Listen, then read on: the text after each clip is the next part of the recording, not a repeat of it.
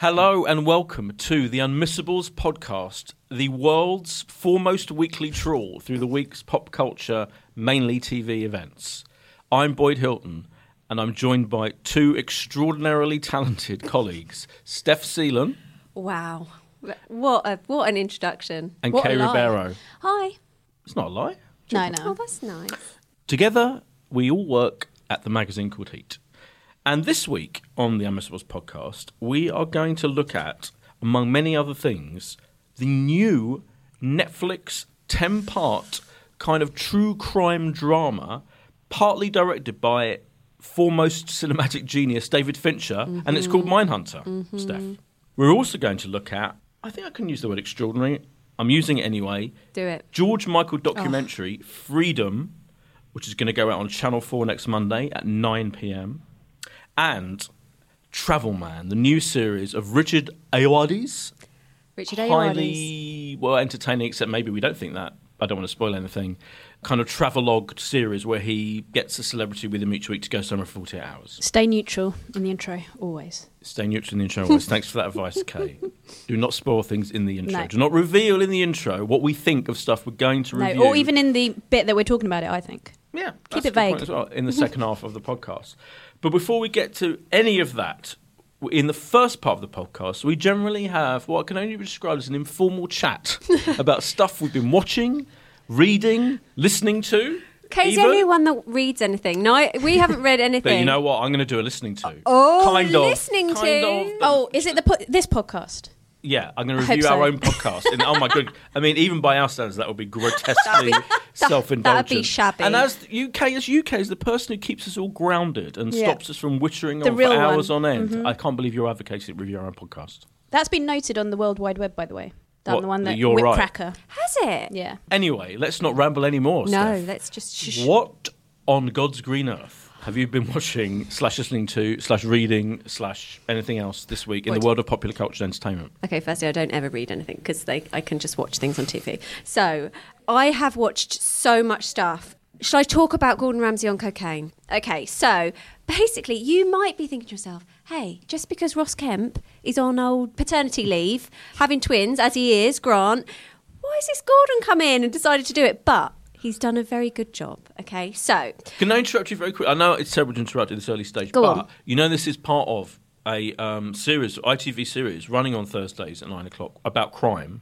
And they've had Trevor McDonald doing one. Yeah, but I he think, always does this those week. kinds of But things. the funny thing is that he's doing one soon. But that's his Twin full-time Boy. job. Ross Kemp. Ross Kemp, thank you, is doing one in a couple of weeks. So he is in this part of this series. Right, but Anyway, that's... just Yeah, wanted to mention. well, that's in Carry his on. wheelhouse, isn't it? That's his Of course. traditional... Oh, yeah, total wheelhouse. Yeah. Oh, yeah, obviously it's extraordinary that Ramsay's What arrived. Steph's trying to say is this new territory for Gordon. Of course, Yeah. I get that. I just wanted to mention that Kemp is part of it still. Right, okay, so there's a sad backstory to this whole thing. So Gordon Ramsay, who had a chef who was very good friends with, and he died in an incident related to taking cocaine. It's very upsetting and horrible. So that's why it's got a personal resonance with him. So he wants to kind of find out how much cocaine is actually in the city, saying it's everywhere. And it starts off with him kind of going around all his restaurants, into the staff areas and into the public areas, and using these special wipes that turn blue if there's a presence of cocaine. And he does Yes. he does, I Get think, right I on think that, I'm right in Gordon. thinking he does about 17 blue on everything. He gets his senior management team and he's just like, gets all of them out and he's like, there's cocaine everywhere. Absolutely Wait, is this in everywhere. staff toilets or customer toilets? That's, as I said, both. So then, but why is he having a go at them? Because No, they meant to monitor the He customer doesn't toilets. have a go at them. He just says, what are we going to do about this situation? It's terrible. Okay. With a bit And of swearing, then- no doubt. He does. He's not happy. And his senior management team are like, oh my God. And then he sort of goes on to kind of explore what's happening here with the police and what they're doing. And he goes on. Now, it is slightly comedic when he goes with a police officer to chase down people who are taking cocaine and driving around. Amazing. But the reason it's really kind of comedic is because he goes out and the people are driving erratically and he pulls over two people. And one of these guys, like, so starstruck by the fact that Gordon Ramsay, he goes, you look like Gordon Ramsay. And Gordon Ramsay's really trying to, like, stay in character of, like, he's like, yeah, no, I am Gordon Ramsay. And he's like, and this guy's getting arrested. He's going, I didn't want to meet you under these circumstances, mate, but do you know what? I really admire you and everything you do. And it's really embarrassing. And Gordon's like, listen, we've got to get you help, man. We've really got, it's bad. You're going to pick up your kids. And he's really, really trying. I give him credit for trying to stay on message, but it's a little bit excruciating, but also very funny. I thought what I watched was very good. And Gordon's, he's kind of good and shouty in all things that he does, isn't he? So... I don't know. It does sound like a comedy spoof, though. It does, and it is like sort of funny a bit. But like Gordon doing Ross Kemp. Well, it sounds like an episode of Brass Eye. But because there's this personal message, I love Brass Eye. But because there's this personal message behind it, you sort of feel, oh, actually, there is a reason for him doing it. Okay. It's grounded. It's grounded in a personal tragedy, which otherwise I'd probably think, oh, Gordon, get your finger out of another pie. Literally, just stop doing other people's jobs, leave that to the Ross Kemps, the Louis Theroux, but actually he's very good. Wasn't his brother addicted as well? Didn't he ever drug addict brother? Yes, that's true. And he says about he had to take his brother to an addict's house to get him to go to his father's funeral. It's horrid. Okay. Well, I'm glad you at least have watched it and given us that extremely fair and interesting review. Yeah, well done, Gordon. Yeah. What else have you been watching? Right. Oh my God. What hasn't she been watching? What haven't I been watching? So I want to mention, because there's a bit of a triple kind of Seinfeld, Larry David situation going on. I'm pretty sure that you and I have both been watching these things. Yeah, I'm glad you've brought it up, because I think when a middle-aged old white guy brings it up, that there are all these programs featuring middle-aged oed white guys, but you, a young, feisty woman. Yeah. I mean, also with some ethnic... half Thai things going on there as well. That's ethnic, good. Feisty, young. I think that's the official phrase. Yeah, there's some other shades happening here. There's some curly hair. It's all going off. Woman of colour likes Larry David and Jerry Seinfeld. There's your headline. Oh, actually, stop. Can I just mention something? Right. Yeah. Long-time listeners of this podcast may remember a long-running argument that we had about John Bishop, and me saying, right, the thing is that John Bishop, it wasn't an in-depth chat, and that Piers Morgan always gets headlines. Oh, God, now, I can't go into that again. Now, hold on, because at the end of the last podcast, we talked about the fact that one of the big things was Kim Cattrall saying that she wasn't going to do Sex and the City 3, she wasn't going to do it, and that they were all egomaniacs, okay? Now, I just want to point out, this final point about this, I just want to point out that was born out of Piers Morgan's life stories. Headline-grabbing, in-depth interview. Now, I don't need you to say anything. I just want you to let that soak in, okay? Right, now I'm going to go on to... We're not saying anything. There are no words. That was a good aside. That was a good little, yeah. Right, now, as for the Seinfeld thing. Seinfeld. Okay, so I kicked off with this. I kicked off with Netflix, 40-minute documentary called Long Shot, okay? Yes. Oh, it's a new documentary. This is the story of a man, Juan Catalan. He's arrested. Right, it's a real story. Arrested for murdering a 16-year-old girl, Martha Puebla. Okay, they think that he has carried out this murder because this girl testified against his gangster brother. Right, so he's up for trial. He's in prison for like 5 months. Okay, he says, I was at a baseball game. Right, and they're like, right, okay. Well, there are cameras at baseball games, but. So the filming, they looked at all the filming, but the resolution of the images, they could see him on there, his lawyers, but the resolution wasn't good enough. Which year was this? Before high definition? Yeah, it was about 7-8 years ago. But there was 54,000 people in the Dodgers Stadium at that time. Yeah. So it was... They need to look into that system. Was a long shot. But he was like, actually, there was something else filming that day. Lo and behold, it's only an episode of Curb Your Enthusiasm, 4th season. What? Yeah. Is this real? It's true story. That's why it's so brilliant. And Larry David features on this. It is incredible. It is literally a long shot. It's 40 minutes. Please watch it. It's one of the most amazing coincidences ever. I might have to get a Netflix account for this. It's fantastic. Yeah, it's about time. I was saying to Kay only a few minutes before we started recording this, it's about time she got a Netflix account. So it is being, it's a bit like, It's now become a sticking... Grandma Ribeiro does now to crank up the TV to get Netflix. Let's remember who's got a big birthday coming up. So, but anyway. Boyd, did you watch this as well? What did you think? It is. Of course, I agree in every single way. What's slightly annoying about it, there's a trailer for it online. So if people haven't seen it, you can look at the trailer. But the trailer kind of gives the whole thing away because I watched the trailer before I watched it. So people the first time they screened it, I read a review of it where they talked about how the first time they ever showed this documentary, they didn't really reveal that whole element. They didn't. How brilliant would it have been to watch this story, Well, and you find out that the guy's Boyd, been saved by an episode of Curb Your Enthusiasm. Can I just say, I had no idea. Oh, that's because good. because you know how I love to watch murder things, real life murder things. So It's just a murder I thing. was like, oh, this Right. looks great, this guy, and I had no idea, which is why I text Boyd Right. after I watched it, going, you have to watch this, because I couldn't believe it. I mean, obviously now I've spoiled it for everyone, but it's still a great watch. It really it's clear is. The from trailer is the spoils trailer it, which gives is it why I right, don't feel bad. So it's called Long Shot, and it's just it's been out and it is only about a 40 week. minutes. It's weird. It's 40 it's as long as it needs to be. It tells the story. And, Perfect. Yeah, it's great. It is great. And of course, I don't want to harp on too long, but I did watch Jerry Before Seinfeld, which is also incredible. All about Jerry's life, growing up in kind of the comedy clubs, which is brilliant. There's a great scene where he has saved every joke he's ever written, and he puts them all out on a New York street, which I wonder whether they did that with special effects, but I think it's really good. They just taped them all down. It was incredible. And that is part of it, because he's now joined Netflix. Like that's going to be the first of a series of specials he's doing for Netflix. Oh, is it? Yeah, so it's pretty exciting. You know, Comedians in Cars Getting Coffee. Oh yeah, I love that. Which was an online series he did. Is he going to? And they've bought that. They've bought the rights to that, so that not only are they showing the new series of that soon, but also all the old series will be available. And that is an absolutely brilliant thing where he interviews.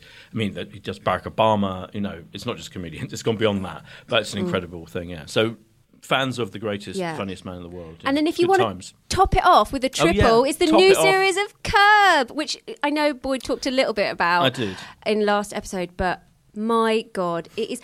It's always really, I think, dangerous territory to go back to something. Like, I haven't watched the new Will and Grace. I'm a little bit worried about what that's going to be. Well, that was never that funny anyway. Okay, well, we're not going to get into that because it's amazing. Okay. But, no, it's not. Okay, well, look, let's get back to Curb. Boyd, Something I both agree on. Right, but I was a bit worried because you'd said it was really good, and You're worried because I said it was really good. Well, I just no one trusts your opinion. Steph doesn't. I'm actually saying Curb Your Enthusiasm so close to my heart, and I just thought, you know, when someone's really excited about seeing it again, which I knew you were, I thought, oh, has he over-egged it? 6 years, yeah. 6 years is a long time. Has he been blinded by his love for it? I think it's better. I think it's better than the last series, last season, the last seasons. Phenomenal. This was an amazing first episode. I hope he keeps it up. Yeah, it was absolutely brilliant. Yeah. Okay, after all that, Sorry, that was a brilliantly exhaustive analysis of all this great stuff. Yeah, well, that's what I'm here for. So from one funny man to two funny men, Ooh. right? Chris and Kem straight out of Love Island. Listen, wait a minute. Sharp contrast. No, Hold on. not sharp contrast. Are you exactly on the same page? Seriously naming Chris and Yeah, Kem that's off what Love happened. Island in the same breath as Jerry Seinfeld and Larry David? You better believe it just happened. Just happened. I mean, all I can do is apologise to you. Yeah, I mean, And then sorry, let guys. you carry on, and if you want to... Oh, listen, obviously I'm not, and you can stop being so hoity-toity. I'm just saying, the question was, what have you watched and what have you enjoyed? And this is what I've watched and enjoyed. Is this their new show? Yes, it is. Okay, so for anyone who watched Love Island, I'm sure a lot of people listening to this podcast I think Boyd did. and I didn't watch it, but That's everybody fine. else in the I world wouldn't boast did. about that, but yes, a lot of people did. Millions, in fact. Yeah. And the best thing to come out of the show, stop laughing, Boyd, was Chris and Kem and their bromance, and they were fantastic. So the best thing that ever happened after that was that they got their own ITV2 show. And on Love Island, they notoriously used to rap and stuff, and we're talking about the love of grime music. And so Stormzy did a little video message for them, and they were like really made up. Anyway, ITV2 offered them this show to kind of go on a musical journey, and they've got a gig basically at the Ministry of Sound performing in front of 2,000 people. So they need to like record a song, you know, like practice this, that and the other. And they also go to LA. And honestly, if you love them on the show, which I know neither of you did, but... We didn't watch them. Well, we couldn't pick them out of a lineup. Well, you work at Heat, so I think you deserve to get fired. Haven't they got a single out as well? Yeah, and Right. it's a little bit leaving. I know that Hello, much. use the What? title. So hold on a minute. Let me just get And this isn't it gonna- straight. go on. Let me just get it straight. So they met Stormzy, okay, and Stormzy was welcome. Stormzy On like this show. verified, okay. So they met him on this show, Not on and the then- Unmessables podcast. Right. But on No, the not Chris and this Kem On the special on Chris and Kem ITV2. show. Yeah. Okay, and then they liked him so much they thought, we're going to steal some of your thunder and we're going to make a grime record. Is that what you're saying happened? No. And these are the people that you like. No. Nice. Right, what happened That's a was... classic Steph way of looking at it, isn't it? It's a bit like Ricky Whittle and the listeners who don't know. Back in, was it the first ever one? You had a That's what weird reason happened. for not liking Ricky Whittle. And now even I think it's unfair to accuse Chris and Kem of stealing Stormzy's thunder. No, I think what happened was they like grime music inspired by Stormzy. They like rap music, and they just were encouraged by Stormzy even, who was like, yeah, you should totally do this. He's on the he show. didn't mean it though, did he? He was on... Sorry, Sorry, He's a lovely Kate. guy, Listen. Stormzy. No, I know. I But encourage us all. Okay. Yeah, Stormzy's so Sorry, nice. carry on. So Stormzy is on it, Yeah. Pro Green's on it, and they lay down a track, they go to LA. The funniest scene is with Chris and Kem, because Kem's driving, and he's a bit like how I would drive in LA, which is like almost closing your eyes and just praying for the best, shitting himself. So it's very funny. If you like them on the show, it works very well. And like, honestly, I would say, and I know you're going to balk at this, but... Balk? It's a yes, balk. it's a balk situation. Okay. They've got natural chemistry and charisma. I don't and they get balk on at so... Wait, I haven't finished. Oh, okay. They get on so well. It's a bit like Mel and Sue or Antidec, how they get on naturally so well. I'm not putting them in the same category as I've them balked. in terms of mainstream television presenters, but I'm saying they've got a natural chemistry that works so well. Do you know what? She started comparing them to Jerry I know. Seinfeld, and she ended comparing to Ant and Dec. yeah. That was a classic All case. I would say, you two, is I'm comparing them to those people because they have natural chemistry to get on No, so fair well enough. together. No, Fair enough. No. And what I Oh. heard you two doing was judging two people you No, don't you're know. Right, you're right. So We have been slapped down. Do you know what? no. Sorry. I always like to be fair. Let's and- just establish, is this a series that's, how many parts is it? Is it It's a going two-part. forever? It's on the ITV player now. So it's just 2 parts, but maybe they'll I get think the something else second out part, of it. Yeah, I think the second part went out last night. If you listen to this on Tuesday, yeah, it's on Okay. video on ITV Play. Yeah. But isn't it the case? Am I not right in saying that their single is going to be number one and everything? I think. Yeah, probably because think it's it's amazing. already- It's It is a good. number Do you know one. what? Right. So when they performed it at the Ministry of Sound, it's actually a good single. I mean, that is an extraordinary situation. Yeah, but come on, Megan McKenna got to number 1 with her country music song. Sorry, I don't want to be Quick question, Snooty Steph. When was the last McGooty. time you got to number 1? I'm number Right, 1 right okay. now with a Now, grime single that I listen- brought out because I was encouraged by Stormzy. he's very nice. He was very nice. He's very encouraging of new talent. I'm just upset because, he encouraged me as well. Look where we are. Yeah. Also, the other thing that we Yes. just quickly need to talk about, Yes. please. Dr. Foster finale. Dr. Foster. Dr. Foster finale. Did you watch it? Of course. Okay, this is the kind of thing I would do. Don't you remember when I mentioned on this very podcast that I'd seen the Absolutely, the final? I remember it. Yeah. Every single word you said is just playing in my mind now. Absolutely good. Okay, can you just tell me what happened because I didn't watch any of it? So No, I'd we really can't like spoil to it. I don't know. think we because should spoil it. No. However, what I would say Oh. is, I thought it was good that they didn't go down the obvious route that I thought they would take. So I'm applauding them for that. However, I think it was a damp squib for me. But hasn't it already aired? Weren't everyone who's listening, weren't all of our pogs have... Not everyone's dedicated their life to TV in the same way Yeah, that some we're people- allowed you can't to. just never assume that everyone's seen everything. I mean, we could talk about it with a warning to fast forward. No, it's a a minute. full, to the it's a next full section. reprimand for me. It's fine. No. It's not a full reprimand. It's a mild. You'll know mild when it's a full reprimand. Oh, okay. admonishment. But you were happy. No, you weren't I was. happy. I don't think You it was. were I didn't think it was a happy damp boys. squib at all. No, I do disagree. Yeah, I think Kay's wrong. But you're not the only one. Loads So- of people. Were Loads of disappointed. people have One said of that, I someone think. in the Alison Pearson, who is a high-level journalist and author, wrote a thing in the Telegraph saying he was disappointed and as well. But I think I thought it was incredibly powerful actually. But I can't say why because it would be giving it away. Can I ask Kay the same question I asked you, which is, does it leave it open for a third series, in your opinion, Well, Kay? so I thought it did, and I didn't want it. I wanted it to be very much a closed chapter. Okay. And, You but don't I've know. You wanted since them all to read- die. Listen, just They don't all die. Spoiler Boyd, alert. don't dig. You've been in that hole before. Get I out of know. it again. What It's is fine. what? But I are think you now the doing? BBC have confirmed there's not going to be a third series, haven't they? I don't thought think I so. saw Have they? online. I don't think so. I don't think there's been neither confirmation or denial. Confirmation nor denial. Confirmation. Confirmation. One thing I did think, But there could be a third. I mean, that's the bottom line is there could be a but film they that's shouldn't it. be. It would be basically Sex and the City 3. But does it leave it open for a third? Is it conceivable? Yes, it's conceivable. Yeah, Yeah. Right. Okay. But the one thing that it was not a spoiler, is like there's a last scene where Dr. Foster talks to Cameron. I think it's so weird. So do you The think? breaking of the fourth wall. Yeah. No, I thought it was great. I thought it was brilliant. Oh no! Really? Yeah. There's a reason What? why it happens. But we can't say because it spoil it. But it's a thing. It's a dramatic way. It's a way of dramatising what happens in the end. No, I I disagree. disagree. Well, I'm off next week, so maybe I'll watch. At least we agree You've on got to disagreeing. watch it. You've I'll got to watch watch it. it, and then when you come back in next week's podcast, We would have Okay. moved you on. give your vote as to whether you agree with Kay or me. Okay. And whichever one you agree with is Yep. the winner Okay, great. of the Dr. love Foster the idea of argument. that. Yeah, Perfect. and will See, I'm forever gonna be play- known as correct Yeah. Okay. about the Dr. Foster That's finale. it. Right. We'll settle it next week. Yeah. Now you're probably wondering, what have I been? No, we were just going to move on to Yeah, the should we meatball go on because to no the one next cares. part No, then? of course we care. Go on. Oh, well, in what I like to call the who I'm name dropping this week. slot, Great. Yeah. I mean, yeah. Let's start, shall we, with my trip to see Morrissey. Oh, of course. Yes. Oh, you were late to work on Monday. I was. You said, I'm going to be in at 11:30. I've got a Morrissey gig. It was a half day. It was half day. It was a weird morning. It was a noon live on Six Music event where Morrissey played for an hour as part of their week of special live shows.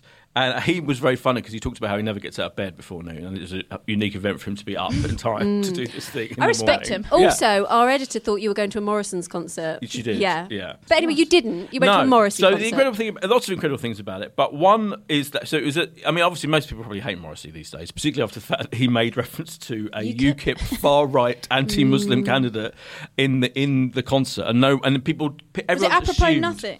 It was apropos of nothing. And everyone assumed in the papers the next day that he was backing UKIP. I don't think he was. I think it was a joke, and I don't really know what he meant, and no one there knew what he meant, and there was silence. And he then went, "Well, so you don't really know what I'm talking about?" Or something like that. And I was like, "No, we don't know what you're talking about. We should stop talking about UKIP." It's not funny. And he kind of did. But then he was in very funny form generally when talking, kind of making funny comments about having to refer to his notes, and he talked about politics. He talked a little bit about. He talked about Catalan, didn't he? Talks about Catalan, supporting the Catalonians, which is fair enough. Yeah, that is I think fair they enough. deserve our support. Someone at one point shouted, "F Theresa May," as in, and he replied, "I'd rather not." But it was an intimate. What I was going to say about it, what was special about it, is very intimate. So it was at the BBC Made Available Studios. Only about 100 people were there, and I was thrust to the front by the wonderful you? Radio 2 publicist, and I was with David Williams, who's a huge Morrissey fan. Of course you were. Of course, and we met John Bradley off of Game of Thrones, who plays Samwell Tarly. You met Samwell Tarly. He was a huge Morrissey fan as well. So in the green room before, we're hanging out with these people, and I have to say, Samwell Tarly came up to me and goes, "You're Boyd Hilton, aren't you?" Yes. So that was, I know. To him, Grotesque. you are the Absolutely great. not. You are the great Boyd Hilton. Yeah. And isn't he a really big gooner as well? No, he comes from Manchester. Can I ask you Oh, one I thought he question? was an Yeah, he's a Arsenal Manchester. fan. No, he's a man. he's Can a- I ask you one question? You can ask me anything you like, Kay. Did you have a lanyard with your picture on it? No. And your name? No, I didn't. No. What did you just say get- when he said? I said, you're-" "Oh my God, yes, I am." As I was Even though you were surprised at your own I was like, existence. my existence, yeah. And then we talked about stuff, and talked about Morrissey, how much he loves Morrissey, and that was brilliant, and Game of Thrones. And he kind of told me, he said, I was like, "When are you filming?" He's like, "I'm filming in about a month or a couple of months." Wow. We talked about how these 6 episodes are going to be incredible, special, like film. Each one's going to be like a film in its own right. Every episode's going to be like a feature film. Yeah. And, it's going to be incredibly lavish. Is and that out there? expensive. Yeah, he's talked about it. Everyone's aware, but just to have it from him, the horse's mouth, the Samwell Tarly's mouth. Yeah. He's a he talked maester. about, and I said, we have to wait till 2019, which we do. And he was like, "Yeah, I know, it's ridiculous, isn't it?" And he was annoyed as well. He has to wait 2 years to see what He happens. might be able to it send was you some clips since you're just such good mates just now. one of the nicest. Was he? Such a nice Did he guy. seem like a maester? Did he seem He like did. yeah? He really did, and it was just Very like his absolutely character. brilliant. Yeah, so that was great. So we met him. Then we got to watch Morrissey for an hour, being incredible, like 2 feet away from me, and the whole thing was an extraordinary. Was it your experience. favourite Morrissey gig? It was definitely one. And mate, I've been to, dozens of them, but to be that close to him was absolutely incredible. Yeah. So apart from the UKIP thing, which was unfortunate, it was an absolute incredible event. Does your name dropping end there? No, I feel like No, it doesn't. Oh my goodness. No, there's a further name dropping Right. to come, but this is podcast-based name dropping. Ooh. So the news is we have to give a shout out to Hillary and Michael Whitehall, Oh. Jack Whitehall's parents. Obviously- Oh, What? were they cross? No, Oh. well, to be brutally honest, Let's just recap. Hold on a minute. Yeah. So about 4 podcasts ago, we reviewed Jack and Michael's new show on Netflix, Travels with My Father. they're Very funny. Very funny. Which is new show that Kay Right. and I loved it. universally liked. Yeah, yeah, yeah. I really liked it too. I just said that I thought it was a bit contrived, Right. and they didn't. And I believe Right. Kay So agreed get with this. me. So I'm attending the launch of Jack Whitehall's new Sky show. It's still on Netflix, by the way, It Pogs. is. So I'm attending the launch in London's fashionable Soho of Jack Whitehall's new Sky One show, Bounty Hunters. Is it good? Which is very, very good. Embargoed, strictly embargoed. Oh, But I okay. can say it's very, very It's good. neither good. Okay, fine. It's very, very good. Is Right, that fine. We'll a be Bounty- reviewing that in a few weeks' time. It's out on the end of Bounty Hunters with Bounty Marissa Hunters. Tomei? Yes. No, No, Rosie Perez. Rosie Perez, Close. that's it. Close Right, but no okay. cigar. Rosie Perez. Anyway, and I hosted the Q&A, just dropping that in. Right. Anyway, so I'm in there in getting ready, Mm-hmm. getting ready for the event. Jack Whitehall's parents come in, and the first thing that happens Oh, is no. Hillary goes, "We were so grateful for you, to me, for defending the show against your colleague who claimed it was contrived." And then It is Michael Whitehall goes, "Yeah, can you explain? Can you do me a favour? Oh, Can no. you explain Oh, no, please don't." to your lovely colleague?" No, This he was is very nice mortifying. about it. He was very nice about it. This is Honestly, actually he was so mortifying. funny. He said, Yes, when you arrive in a country, in Malaysia, in the Far goodness. East or whatever, you can't just land there and start filming. You have to set it up and get permission we know and that. sort the whole thing out. He was very funny Boyd, about you are a it. conduit for reprimand by Michael, and You I do not have- enjoy this. I've been told. You've been told. You have been reprimanded, but to be fair, he was very funny about it. But we did love the show, though, didn't We we? did that, and Overall, they we were loved both it. brilliant. They were Absolutely both loved it. absolutely. We said he was very good on email, replying to emails, if I recall. And his mum's lovely. His mum is absolutely adorable, and his mum particularly said she's going to carry on listening to the podcast. She's going to subscribe, Oh, good. and she thought the whole thing was fantastic, and so it was very funny. I've been told, conversation. Michael. I've been told. But yeah, so all contrivement, is that a word? I don't No. know. But All it is a bit contrivances. contrived. It is contrived. I'm Oh. sorry. Oh, I've been told. I'm still Yeah. sticking to my guns. So I'm a even woman of though my you principles. know full well that they're listening right now, essentially, you're still going on with the contrived thing, the C word. I'm sorry. I have to. I've got to stick to my guns. Jesus. Anyway, the bottom line is shout out to Hillary. I think Hillary's going to be listening every week. Michael, probably busy man. I doubt it. Anyway, so that's what I've been doing this week. Wow. And watching and listening to. Oh, I wanted to say Morris's new songs are incredible, by the way. His new album's Low in High School is going to be out in a few weeks' time. What's his new Obviously, album called? Low in High School. Low in High School. Yeah, what a brilliant title. Yeah. Is it? No? Um, It's a great title. Okay, All his cool. titles No, are let's, great. let's Okay, just, no, we'll conclude we'll there. park that. Great title. Park that. Feeling Fine. low in high school. You're low in high school. Yeah, but it's Would you it's be, called it would low be in high high school. in high school? Which is Low- he made a joke about that as well. Low in high school. Sounds Low like a in real high school. chuckle Low fest. in high school. Oh, okay, he's being sarcastic now. It's because I'm wanting us After to move the on. Chris and Kem controversy, Yeah. it's all getting Oh, a little yeah. bit spiky. Let's move on. Let's move on. To the second, what we like to call meat part of the show, where we analyse and review in depth, some would say too much depth, 3 chunky things of the week. Starting with Mindhunter. Have you noticed in my list, I print out a list every week for Kay and Steph, where just so that we can know where we are in the schedule, in the Yeah. menu of the show. And I've put it all in cap letters, Mindhunter. Do you know why? Why? Because it Did you is have cap locks officially on? no, it's officially all capitalised. That's the title of the show. If you look online anywhere, if you watch the title sequence of the show, madness is this? David Fincher, maverick as he is, the director, the co-creator of the show, is insisting that everyone puts it in capital letters every time they mention it. It's weird, isn't it? It's a bit shouty. Yeah. Oh, I think it deserves to be shouty. I'm with him. Okay. Go, Finchy. Would you, Steph, like to take us in to the world of Mindhunter and explain what the hell it's all about? Come join me. Come join me. Okay. So this is a drama, a US drama, and it's based on a book by John Douglas and Mark Olshaker. And it's all about the origins of the FBI's elite serial crime unit, based in the 1970s. So we are obviously all very au fait with the term serial killer, but way back when, they used to think, they had no idea that there were people that would kill multiple times and there'd be a big psychology behind why they did it. And so this is all about 2 detectives, Jonathan Groff and Holt McCallany, and they team up to kind of get to the reasoning behind why people kill. Do they kill multiple people? Get into their psyche. And they coined the term serial killer. Before that, they were calling it sequence killers. This whole It's thing, less catchy. it is less catchy, isn't it? And what they decided to do is go and interview a load of serial killers. But I will say, in order for you to know that, you would have had to watch the second one. They do talk about the fact that they're going to do that. Yeah.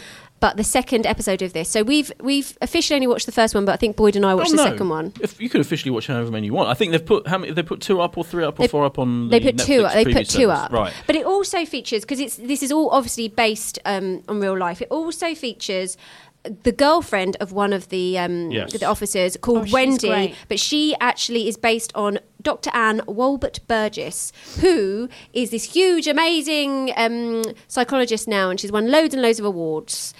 You've summed it up very well. I feel it's like because David Fincher's directed 4 episodes, and he kind of is helping. He's exec producing it as well. It's the whole idea of it was from a British playwright called Joe Penhall. You didn't Right. mention this, did you? No, I good. didn't. So No, that's- no, for a minute, no, I I was thinking didn't. you did mention it, and I didn't listen to you Mention properly. away. I have been known for not listening properly in That's previous true, podcasts. but this is not one of those So times. Joe Penhall, did you ever see? He wrote this play Blue Orange that came out a few years ago that dealt with mental health and race and lots. This is one of his clear areas of interest. It was an award-winning, brilliant play. Andrew Lincoln was in the stage production of it right. at the National Theatre. And fancy. so when I heard about this project, I was like, wow, you've got Joe Penhall, who's a brilliant playwright and writer generally. You've got David Fincher, Asif Depardieu directed other episodes. He directed Amy and Senna, these brilliant documentaries. And it's all about serial killers. I was like, this is literally the perfect thing for me. Me too. The other thing is, of course, is that David Fincher, this is effectively the fourth thing he's worked on, directed, involving serial killers. Seven, The Girl with the Dragon Tattoo, Zodiac. All of them dealt with serial killers. So he is kind of obsessed, like me, like you, indeed, me, with the idea of what... But for me, what this is, because I was thinking, how can he... it's pretty bold of him. I mean, he doesn't give a shit. 18th name drop of the day. I once did a BAFTA event with David Fincher. I interviewed him for an hour and a half. One of the greatest moments of my life, because he is one of my favourite directors in the world. And he talked about how, because people say to him, when he did Girl with the Dragon Tattoo, the remake, people said, hold on, you're remaking a film, and it's another film about serial killers, which you've done twice already before. And he was like, when people say that kind of thing to me, I do not give a shit. Yeah. So all he cares about is the script and if it's a project he's interested in. And for me, I haven't seen him interviewed about it, but my guess is that for him, the draw of this project was when they sent him the book, and I do believe it was exec producer Charlize Theron who sent him the book, and he read it, and I think it must have thought, this kind of shows you the reality of serial killers and the reality of psychologically profiling them, and all Science of the Lambs, for example, which is all about how she goes to interview Hannibal Lecter, of course, to get hit. This is the reality behind Silence of the Lambs. That was literally based on the elements of this book. And so similarly, elements of Seven and elements of the stuff he's worked on, these fictional dramas, are based on this reality. And this is it's beautifully filmed, isn't it? And it's a kind of stunning... Very stylish very as well. stylish. Because the whole thing you were saying about Mindhunter being capitalised, everywhere they go, when there's a scene change, where they go travelling somewhere to interview different serial killers, or go and... Because there's a lot of teaching. The thing that these guys teach, don't they? Teachers, then it comes up in big capitals. It's very stylish. Great font, very stylish. stylish. Yeah. So David Fincher is the master of that kind of slightly chilly, beautiful... kind of stark visuals, and that's all in there. But I just thought it's so interesting that he himself has kind of decided to do this project that is dealing with serial killers and the psychology behind them and the people who investigate them. And it's kind of making it even more real, I feel, than it's ever been done before. And Silence of the Lambs is another one of my favourite films. Yeah. Seven is another one of my favourite films. But now this, and you're absolutely right about the 2 episodes thing. So have you watched both episodes, Kay? So I only watched the first episode because that's all I had time for. But as you know, I'm not... You're not a lover of violence. Violence, scary stuff. So actually, I'm happier to watch the first episode because it's a scene setter. Right. They don't get into the nitty gritty of the serial killers. They're just But all I'd say is, I think they should almost have created a 2-hour opening episode. Too. I mean, it's all dropping in one go anyway on Netflix. It doesn't really matter. But I think because in the second part, they don't actually go and interview a serial killer until part 2, until episode 2, and that's for me when it all comes together. And the other thing is, right, as I've often say, I'm really, really into true crime, love it. So I half thought to myself, is this going to satisfy me? Because I watch loads of documentaries about crime. But in the second episode, because it's all obviously based on real life, they dramatise the interview they had with a serial killer called Edward Kempner. It's brilliant. It's absolutely brilliant. Because obviously we were never going to have a documentary about what really happened at the interview of Edward Kempner. But the way they've dramatised this, it's so sinister and it's just fantastic. It's really scary, and I know it's totally not up your street, Kay, but I agree with you, Rod. I think the thing is, you have to watch. If you only watch episode 1 and you think it's not for me, watch episode 2. Because it is totally worth it. They should have done it all together. The first episode. I thought it was great. And I really liked the first episode, but I think that's because it didn't scare me. Yeah, because in the first episode, interestingly, it's such a kind of unpredictable series, isn't it? It wasn't what I was expecting at all, because in the first, it does deal with his private life a lot. It's about him meeting this woman in the bar who kind of makes a play for him brilliantly. And actually, Jonathan Groff's character. Hannah Gross, she plays Debbie, his girlfriend. And Jonathan Groff, best known for Glee, and Looking with Russell Tovey, which is all about the gay milieu of San Francisco. This is a completely different role for him, and I thought he did it brilliantly. He's like an everyman figure, isn't he? I loved him. This brilliant profile. I loved them both together. Actually, I thought they were really good. And I don't know any of his work, so I'm going to go and check out. What you mean, Holt McCallany, the other guy, or Groff? Jonathan. I don't know anything about Groff. The Groffmeister. Oh, the Groffmeister is great. Yeah, because there's a kind of like gently bickering, no, in fact, not even gentle, bickering kind of antagonistic relationship between Holt McCallany's character, the other FBI profile, the one more experienced one than him, because Jonathan Groff's character, Holden, wants to take it further, and he wants to go and hang out with these psychopaths, and which is in when it's set in the 70s considered completely unacceptable thing to do. Yeah. That's really interesting, isn't it? But that's what I love about this, because actually I don't think I've seen anything. Obviously, I don't think I've seen anything that dramatises the resistance from the police force, the police force at large, and the FBI, of like, what, they're saying there was just the feeling like you are born a serial killer, and that's it. You're a serial killer, or you're a murderer, or you're not a murderer.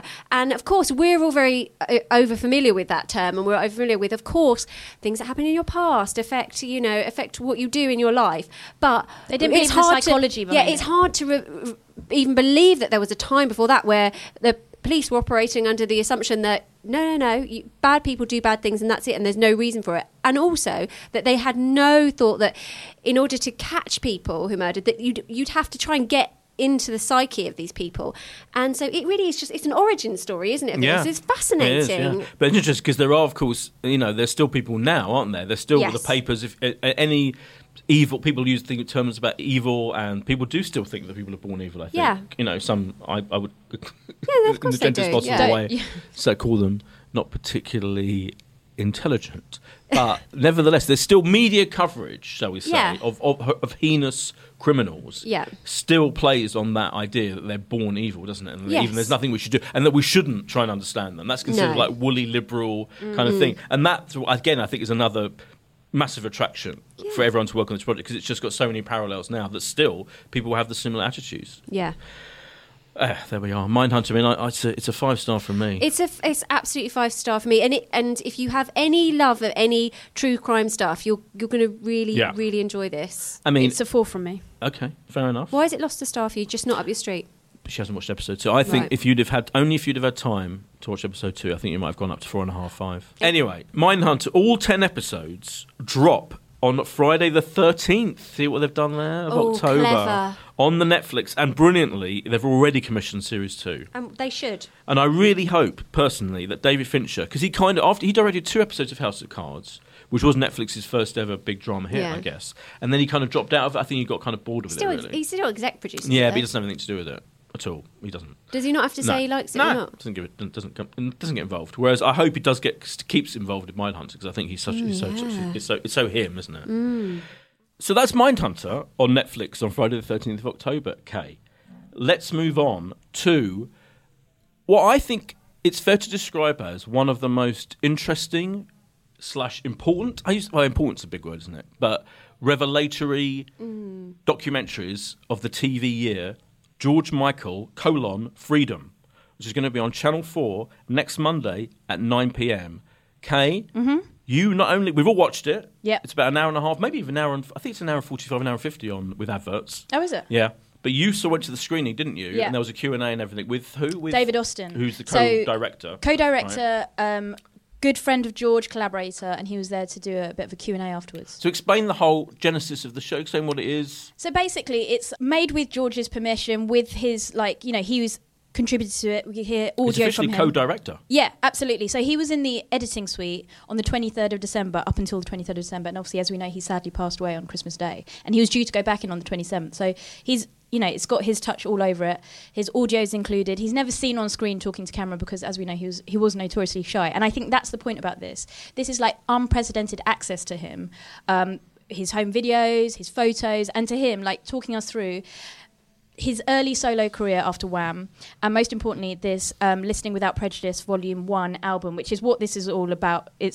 Was it 20 years or something like? Yeah, they're re-releasing it. It's out. They're re-releasing it. It's the anniversary of that album, basically, that album, and so that's why they've made it, and it's incredible. So you have so many different aspects to this that make it a wonderful documentary. You've got contributors like Elton John, Stevie Wonder, Naomi Campbell, Ricky Gervais, Nile Rodgers, Mark Ronson, Tracy Emin, Liam Gallagher, Mary J. Blige, Jean-Paul Gaultier. That lot, and also Kate Moss speaks. Naomi Campbell, Christy Turlington, Tatiana Patitz, and Linda Evangelista. What have they all got in common?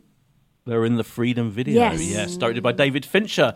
Unbelievable link to Mindhunter. Unbelievable link to always come back. Sorry to interrupt. Carry on. No. It's yet another unbelievable link. Yeah. No, it always comes back to Finchy.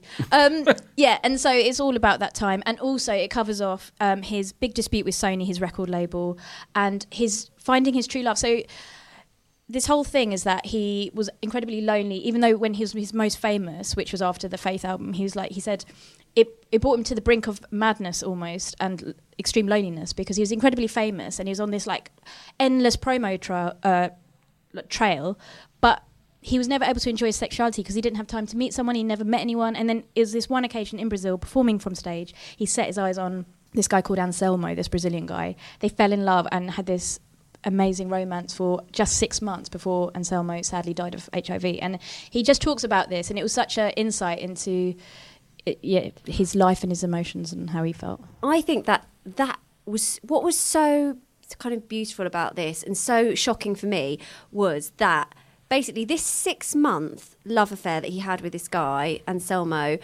where he basically says for the first time he felt like himself, has actually shaped everything that happened afterwards. And you think 6 months, you think, oh, it's not a lot of time, but that's what gave him the courage to take Sony to court and wanted him to break free from his contract. It was his grief from that it led to anger, and he was really angry about that. And he called Anselmo his saviour. Yeah, and he wrote Jesus to a Child, and he thinks that song is about his relationship with Anselmo. There was the whole older album. Yeah, every single track he says is about him. Yeah. That's like a musical coming out, that album, because Jesus to a Child was about Anselmo.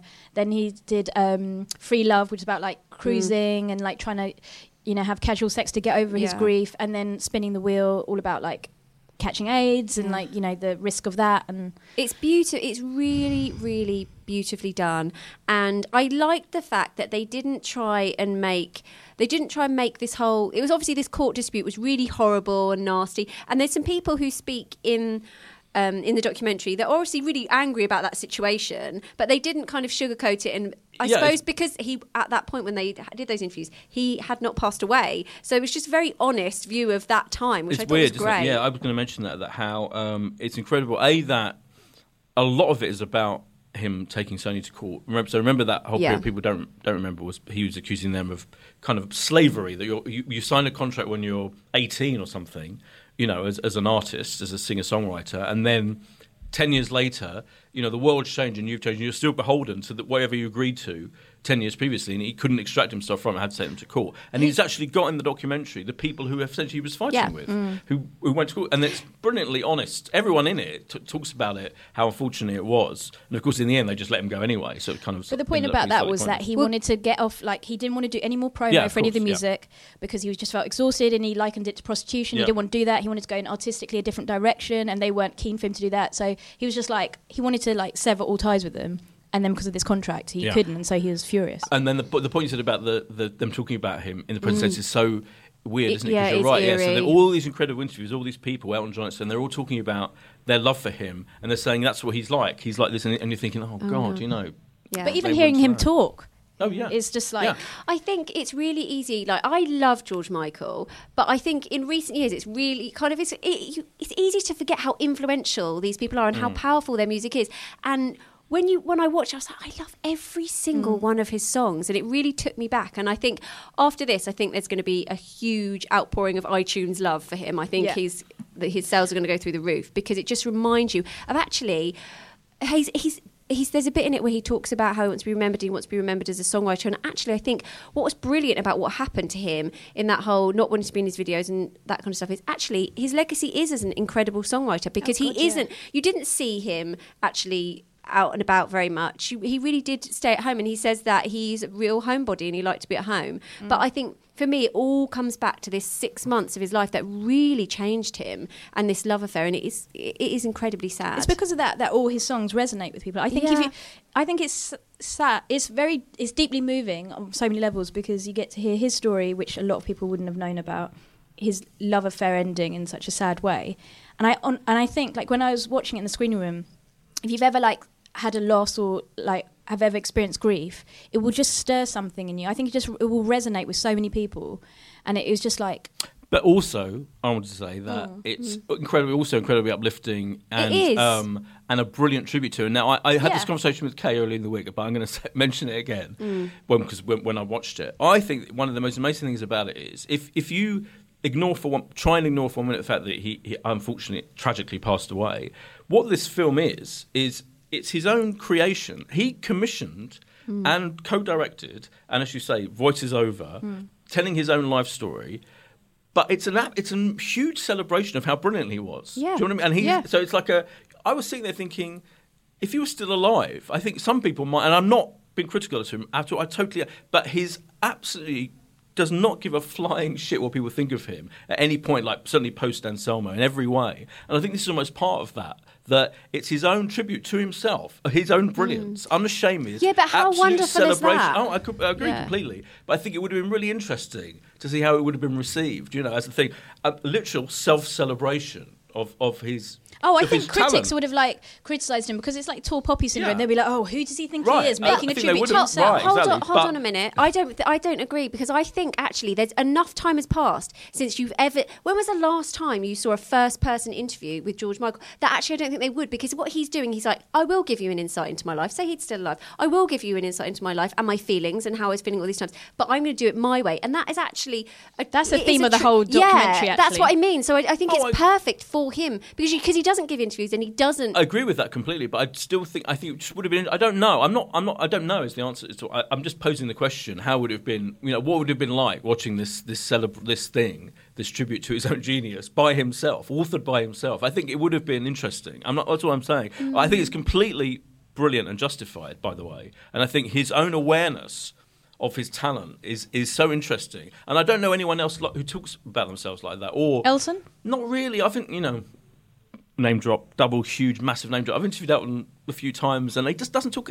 He's very, of course, he's very proud of his brilliance, but he doesn't really talk about himself in the same way that George does. I think George talks about himself like he says right at the beginning, "I wanted to be the biggest artist in the world," and he's talking about himself, comparing himself to Stevie Wonder, for example. No, and I think that's he fine. didn't do that. He didn't do that. He said in the 80s it was Michael Jackson, Madonna. He was selling as many. But if that's just facts, so how were you saying? No, he I think shouldn't say? intrinsically. No, I'm not criticising. By the way, none of this. I'm just saying it's how interesting, how absolutely does not care about being accused of having that ego or having that arrogance, or whatever you want to call it. And I think he's right. He is as talented as That's those what I people. was going to say. That's the bottom line. At the same time as having all of that, of him talking about himself and getting all these incredible people, I think the array of people is so interesting. So you've got Stevie Wonder and Elton John, who you'd expect to be on there. I don't think you would expect Ricky Gervais. He was in extras in that, but Ricky think that Gervais showed is so another funny side about, of him. Right, that's what I'm saying. He's got all these things covered, all the different sides to him. My favourite was Liam Gallagher. Is incredible. To watch Liam Gallagher sit there, and there's a brilliant bit. They all get record players, turntables, and they all put Listen Without Prejudice on the thing, and they're all listening to these tracks. And at one point, James Corden starts crying, doesn't he? Yeah, there's a very emotional reaction about to it. The brilliant song, Praying for Time, and which does sound kind of very John Lennonish, and they all talk about how it sounds like John Lennon. And it absolutely does the job of showing what an incredible genius he was. And at the same time, I think how uniquely aware of his own genius he was. I think it's fascinating. Well, I think we've whittled on about that more than enough. It's a must-watch. I'm wondering. This is like in the X Factor when they all go, "This is the greatest audition of all time," and then they go, "So, are you putting them through? Is it a yes or a no? How many stars are we giving it?" I'm tempted to give it a 6, like Tin Star, but I know you're going to frown upon that. But in my heart, it's 6. But for the purpose of this show, 5. It's 100% 5. Everybody will watch it and love it, and you'll all want to get his greatest hits. It's 110% yes from Oh you. God, it's wonderful. Yeah, it's definitely it's brilliant. Yeah, it's 5 stars. Yeah, incredible. So that is George Michael : Freedom on Channel 4 next Monday, the 16th of October, 9 p.m. And that's followed by a concert he recorded, 25 Live Tour, I think in 2008. Which is pretty great as well in itself. And they're re-releasing. You said it's going to be huge on iTunes. It's really going to be huge on iTunes because Listen Without Prejudice is officially re-released, remastered on the 20th of October. FYI. There you go. In sharp contrast, this week's sharp contrast. Travel Man : 48 Hours is back on Channel 4 next Friday, the 19th of October, 8:30 p.m. It is the travelogue vehicle for Richard Ayoade, isn't it, Steph? Oh, it is the travelogue. Talk us through, in case no one has ever seen the show. It's like I think it's like the 3rd or 4th series, but in case no one's ever seen this show. What is the format? This is a unique format of Richard Ayoade taking a celebrity chum, and actually sometimes he doesn't really know them very well, so which makes it more interesting, on a trip somewhere for 48 hours. And it's interspersed with them doing little day trips. They usually have a dinner. They go to visit historical landmarks. And all the way throughout, everywhere they go to visit is tagged with a monetary amount of how much it's cost. So this time he is taking the wonderful Matt Lucas for 48 hours in Rome. And it is hilarious. And Kay and I actually watched this together. And I said to Kay, I think Matt Lucas and Richard could do the whole series, just those two together, because I love these two. I mean, sometimes he's done it with Lena Dunham, and I really liked her one. But sometimes it can be a bit hit and miss because it relies on the other person. And it's usually someone with a bit of comic value to them that he takes. Yeah. It relies on their interaction being good. I mean, Richard Ayoade is obviously a genius presenter and brilliant, and he makes everything funny. I would actually just watch it with him on his own. I would. But but Matt Lucas on this is great. So they do what is that thing that they do with the gladiator school? They do a gladiator school. They go and visit Colosseum. They have a Michelin-starred dinner. They go to the Trevi Fountain. Yeah, they go to the Trevi Fountain. They do a Fiat car, like old Fiat car tour. It's jam-packed full. Kay loved it, didn't you, Kay? Yeah, I really enjoyed it. Had you seen it before? No, I hadn't. Virgin yeah, style. it was a Virgin, and no, I thought I love Richard because I Have appreciate. you Travel Man before? No, I don't think I have. No, I didn't think she had. Yeah, it's partly why we chose it. Right up Kay Street. I mean, I say that in retrospect, like I knew along. I didn't. You didn't know? No. As you know, I like him because he's dry as toast, and I like people like that. Because we reviewed him doing Crystal Maze, didn't we? Yeah. And I think we were all very impressed with his performance. And I spoke to someone, a TV industry insider, by the way, who listened to that podcast, who completely disagreed with us. I think we all liked him on that, didn't we? Yeah. Saying what a great job he Well, did. I always think Richard O'Brien was you better. love Richard O'Brien. I didn't like Richard O'Brien. Okay. Famously. Someone had to go at me about that as well. Yeah, good. So what did the insider say? The insider said they thought he was completely miscast for it, and that he didn't do well at all. They need to be outsiders. That's what they need to be. Yeah, maybe. I think Richard Ayoade is so brilliant. He's such an amazing presenter.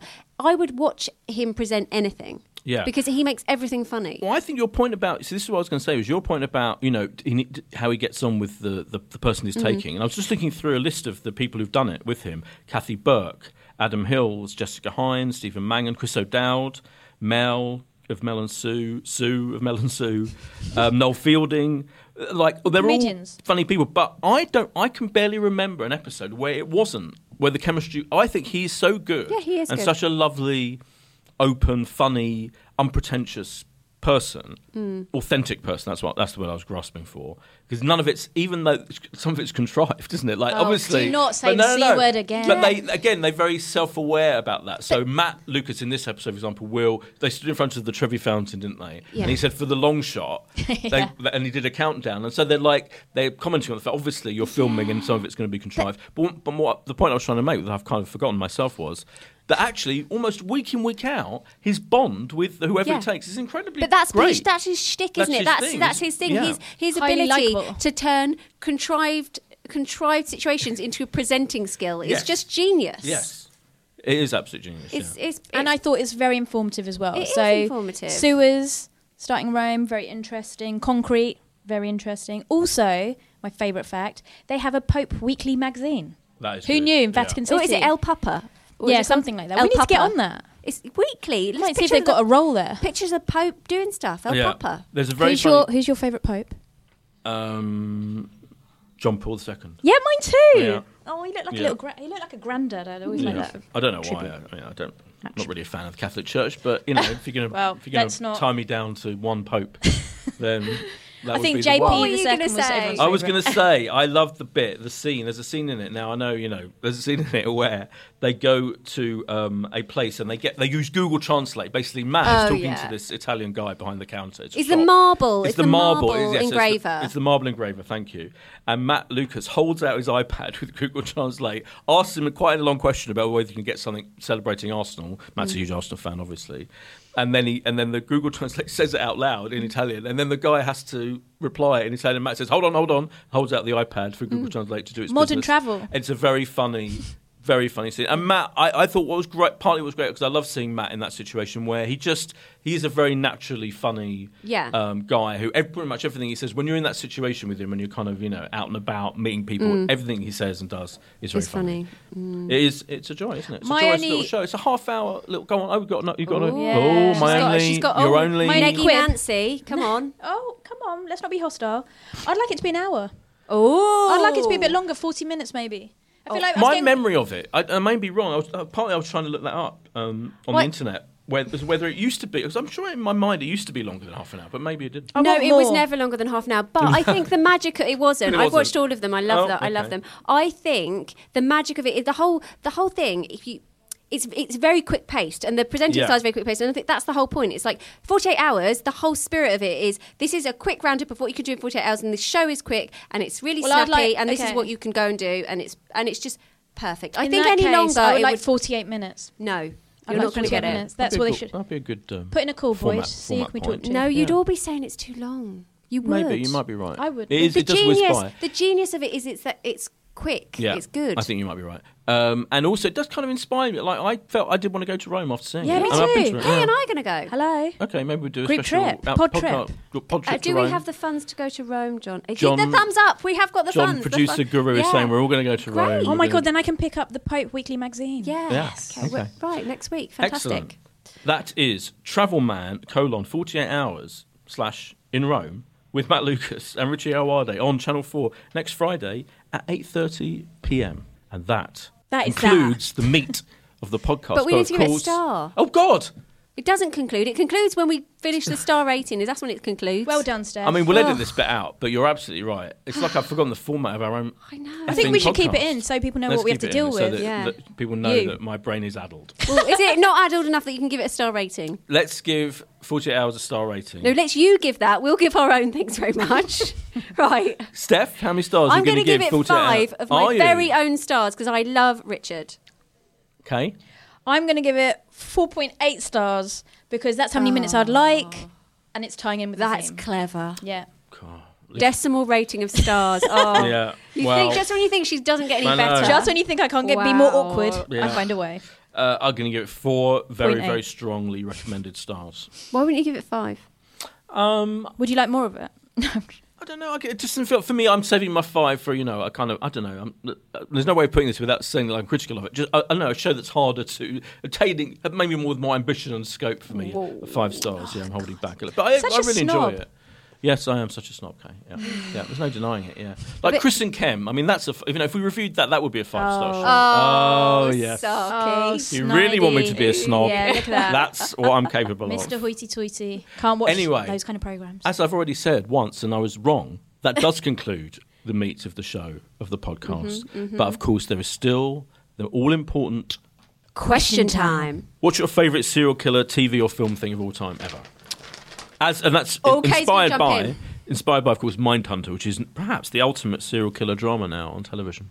Kay, who are you going to plump for? And I know you love everything to do with serial killers. If you could spend the rest of your life... I hate it. No, I would choose Tommy Lee Royce from Happy Valley. Purely on the basis that is James Norton. And I really like him. I think he's a good actor. But also I think if you have to watch a serial killer, which I choose not to do, I'd rather stare at him than anyone else. Fair enough. He is one of the new breed of handsome killers, serial killers. Yeah, there's also, what's his name, Dawn. Are you going to say him? Dawn on the Fall. No, Dawn on the Fall, yeah. And one of the things you should have said about, most should have said ago in Mindhunter is they're not like that at all. These are proper kind of, normal people that don't happen to be massively dashing and handsome. Serial killers on the ground. No. Yeah, they are. I don't know whether Ted Bundy is going to appear in it. He's like the one that everyone says, he's really good looking serial killer. Was he? Yeah, Ted Bundy was very attractive. Okay, that's how we managed to kill so many people because everyone's like, he's not a killer, he's really attractive.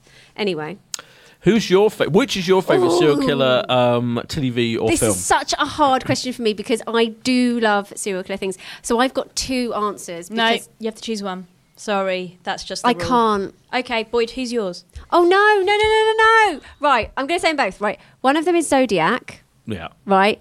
And the other film that I love is Silence of the Lambs. And we've mentioned both of these in this podcast. But Zodiac, Jake Gyllenhaal, oh, God. I can watch that film again and again and again. I just think it's absolutely brilliant. The tension is, oh, God, it's amazing. And Silence, because both Fincher, aren't they? Both Fincher, are they? No. Zodiac is Fincher. Silence of the Lambs is, of course, Who is it? late Jonathan Demme, who died recently. And I'm absolutely with you in both of those are masterpieces of cinema. Yep. If I can use that slightly pompous phrase, and I believe I have. But I would go, because Silence is definitely in my top 10. Yeah. You know, Zodiac's kind of bubbling under. But I'm going for David Fincher's the first serial. I'm going for Seven. Oh, Seven Seven is a great... Yeah. Oh my- I did. That I was mean, on my shortlist. Seven I watch pretty much once every few months. Great. That's how I feel about Zodiac. Yeah. And not only has it got the unbeatable combination of Brad Pitt and Morgan Freeman, it's also it's one of the most brilliantly filmed, stunningly beautiful pieces of cinema you'll ever see, and changed the way that people visualise those things. If you notice, every single TV drama that deals with murder since Seven pretty much has that same kind of murky, greeny, grey visual look to it, and very stylised kind of use of focus and things like that. And it's all coming from Seven. He completely set the template for how to dramatise visually this kind of thing. Well, that's about it. I think we've run the gamut. Yep. Gamut's been run. Gamut has been run. Please do give us feedback, rate and review us on the iTunes. We're on the front page last week. I hope we're still on the front page of iTunes. We are on the front page of New and Noteworthy, Podcasts. where you can see a nice picture of us. You can see a nice picture of us. And please do ask us anything and feedback to us on our get in individual touch. Twitter accounts. At Boyd Hilton, at Steph Seelan, at Kay Ribeiro. It's a goodbye from me. It's a goodbye from me. And it's a goodbye from me.